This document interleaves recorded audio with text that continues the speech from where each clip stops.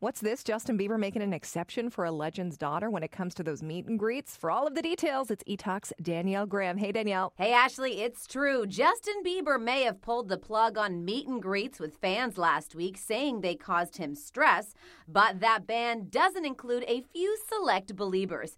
Emma Gretzky, the daughter of Wayne Gretzky, was granted a special meet and greet with the Biebs backstage, and fans are not happy. A photo of the Great One's daughter and the Sorry singer was posted to her mother's Instagram account, causing Justin's inner circle to issue an excuse, saying if you're close with Justin or someone in his inner circle and are not a security risk, the opportunity is still there to rub shoulders with the pop star. Next, Jennifer Lopez joins James Corden for a session of carpool karaoke on his 1-hour special, and singing quickly turns into texting. The Late Late Show host was fascinated by the star's contact list of celebrity names and decided to text none other than Oscar winner Leonardo DiCaprio from J-Lo's phone.